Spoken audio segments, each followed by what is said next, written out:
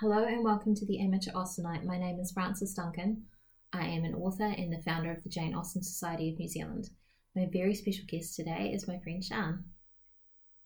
Hello, I'm Sian. I'm the very special guest. And Paula will be very disappointed to miss today. We're discussing chapter 55, and in chapter 55, Jane and Bingley get engaged. After all this time. Right towards the end of the book. They've got 6 chapters left. I don't know what happens in the next 6 chapters because it doesn't seem like anything else really happens. Oh, Darcy's not on the scene yet, is he? No. So Darcy's gone back to London. So Mr. Bingley calls again and alone. And then he continues to come visiting, and then eventually he proposes. Mrs. Bennet invites him to come tomorrow, and it's tomorrow. There's a dash between the to and the morrow instead of it being one word. And I wonder if that's because it was a new word at that time. That's an interesting thought. Because a lot of the vocabulary does change over time. And they would have said on the morrow. I don't recall tomorrow being used anywhere else in Jane Austen to know whether it does the same thing elsewhere or not. Of course, one of the things, it could just be one of those editorial decisions. You know, she might have actually run out of space on the line and had to do to, put a hyphen, so she could put Mara on the next line. And they decided she did it purposely. Exactly. Oh, I hate when they do that. I also hate when they misspell things. They want to keep the traditional spelling, the spelling that Jane Austen's done. That annoys the hell out of me. It wouldn't matter so much as if they do that consistently throughout the books, but then they'll often change it. And it's like, if I was an author and actually doing an editor or getting an editor to check my work, I'd like them to pick up my typos or my writing errors, please. That's what editors are for. So Bingley turns up, and I love this idea. He turns up before all of them are dressed, and I love this idea of them just racing around half-dressed. Yes, one has this vision of them sort of ambling around in their nighties. Panicking with their curling papers in their hair. Wickham and Lydia were all forgotten. Jane was beyond competition, her favourite child. At that moment, she cared for no other. Oh, that's right, because Wickham and Lydia have trotted off to Newcastle, haven't they? They've just left. After all that hullabaloo. What a contrast, though, between the suitors. Between Wickham and Bingley, who's still so diffident in his style, still testing the waters as he comes. He's not straight out with, please may I marry your daughter, he has to come. Although Mrs. Bennet wants him to do. I know, short of locking them both in a broom cupboard. She tried. She tried very hard. And you could imagine everyone, all the rest of the family, Elizabeth particularly, would have just curled up with mortification. Oh, yes. And her mother's machinations. We were laughing at those as we were reading. Oh, I liked the kitty. What are you winking for?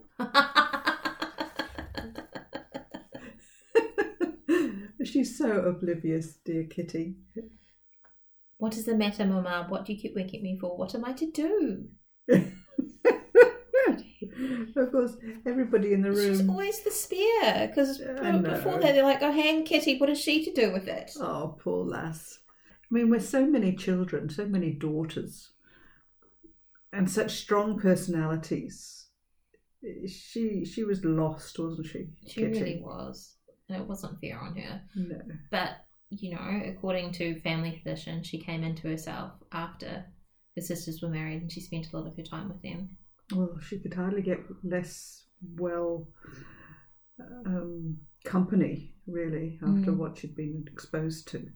Mary just manages to make herself disappear. She goes upstairs to her instrument.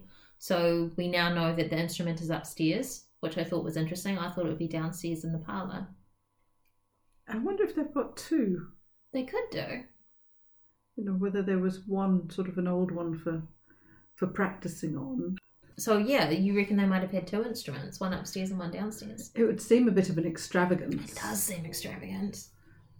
Were they in the parlour or were they in the, downstairs? Was that did they have a withdrawing room and the parlour's upstairs? You have like a public rooms Bingley downstairs. Was with them, you have public rooms downstairs, and then you'd have the family space upstairs. But I thought you'd have the piano somewhere public so she could exhibit. Entertain, yes. So I don't know. That's interesting, isn't it? It's a very confusing one. Unless it's one of that terminology where they talk about people going upstairs, and it could have just been, a flight of 3 stairs along the landing type of. That's true. It could be that. Because we have no idea what their house actually looks like. It's a funny thing, but yeah, because I always assumed that it would be in the parlour, so Mary or whoever could play for whoever was there. But it's not whatever parlour they're sitting in now, it's not in that one. Because she's gone elsewhere. Because surely she'd also want to practice in front of them to show off. And yet, let's be honest, as a piano player, the last thing you want to do is be practicing your scales in front of the visitors. Unless you're Mary, of course, presumably, in which case you want to show them how fast you can do your scales. I think there's nothing wrong with Mary wanting to show herself off, though. She's worked very hard for her. Well, again, she's been let down by her parents, really, hasn't she? This has been how she's tried to put her little niche, her little mark on society by being what she feels is well-read and well-rounded and... She wants to be an accomplished young lady. She's fitting into at the time when things were becoming very much more evangelical and, good wife is above rubies type of approach, and that's what she, being able to quote the Bible. I often think that I think she and Mr. Collins would not have made a good match. They'd be terrible. They'd play on each other's worst parts. It would be awful. I think they'd be both end up so self-righteous. So Mrs. Bennet organises Mr. Bingley to go shooting with her husband without Mr. Bennet's involvement at all. Par for the course, really. Well, he needs to spend time with the father, right? He does. He needs to have some male bonding time away from all those females. But interestingly, he doesn't go and talk to Mr. Bennet about marrying Jane until after he's asked. Jane? No, after he's asked Jane. Yeah, after he's asked Jane. He asks Jane first, and then he goes and talks to Mr. Bennet. And she goes and talks to her mother to get the permission. So, which is interesting because, very few people do it these days, but when you do it these days, you tend to ask the parents' permission before you ask the person you're going to marry. Whereas... in this, he's asked Jane and then he goes and asks the parents, which I thought was interesting. We didn't ask either of our parents. Again, you can't really think in terms of can't really know in terms of what either Jane or Bingley were thinking, but one could assume he wanted to make sure she was willing before he asked. I think probably, yeah, you're right. Again, because of this diffidence that he has, that he wouldn't want to ask the father and the father say, oh yes, no problem.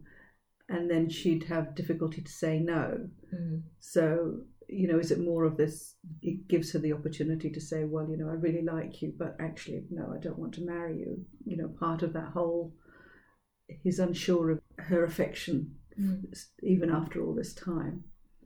And I guess that's a thing that runs in books set in this period, which are written much later, but that the guy will go and ask the father to marry the daughter and the father will say yes, and then the girl's sort of forced into marrying someone she doesn't want to. That seems to be a recurring theme in a lot of these books.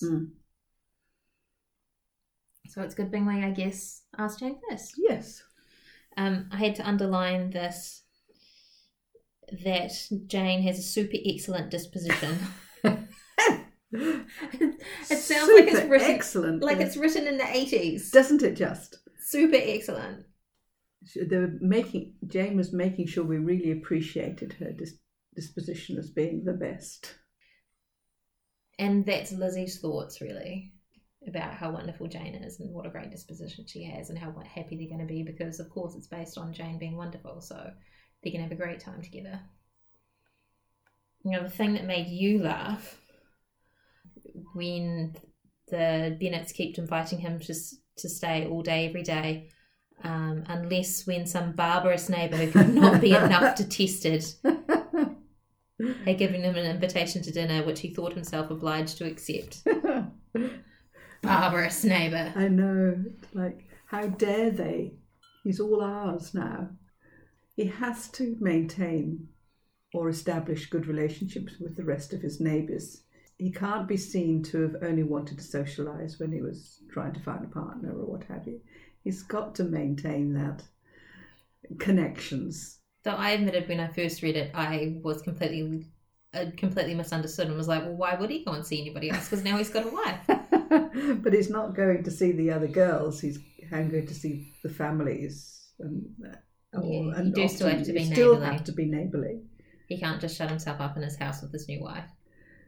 Which I'm sure he will do for a while. I hope so. Yes. They'll be inundated with Bennets constantly. Well, I think that later on it's one of the things that makes them move. Yes, it is.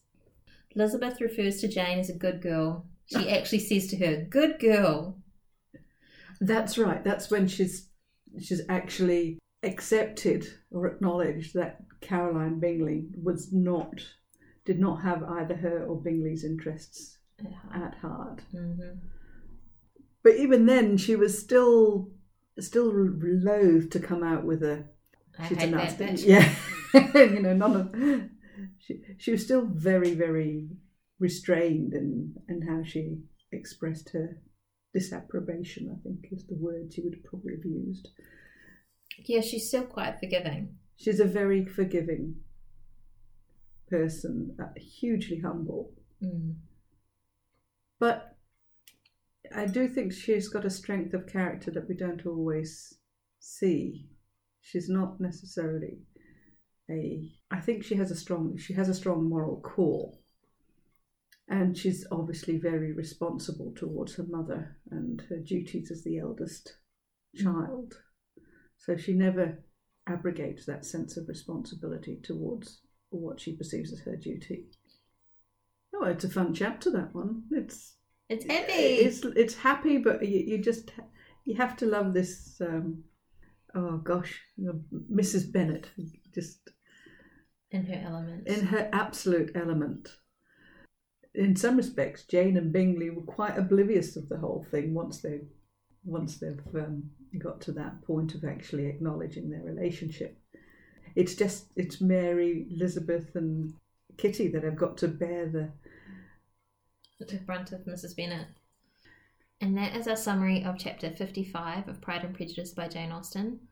My name is Frances Duncan. You can find me at francesduncanwrites.com and on Twitter at Frances_Duncan. Thank you for listening and we wish you happy reading.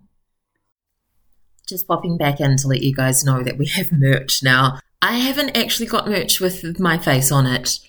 That seems a little weird to me, but if you really want it, let me know and I'll do that. There's merch of the Jane Austen Society of Aotearoa New Zealand's logo, some Jane Austen merch, and some Pride and Prejudice, heavily Pride-focused merch too. It's on Redbubble and the link is in the notes. Happy buying!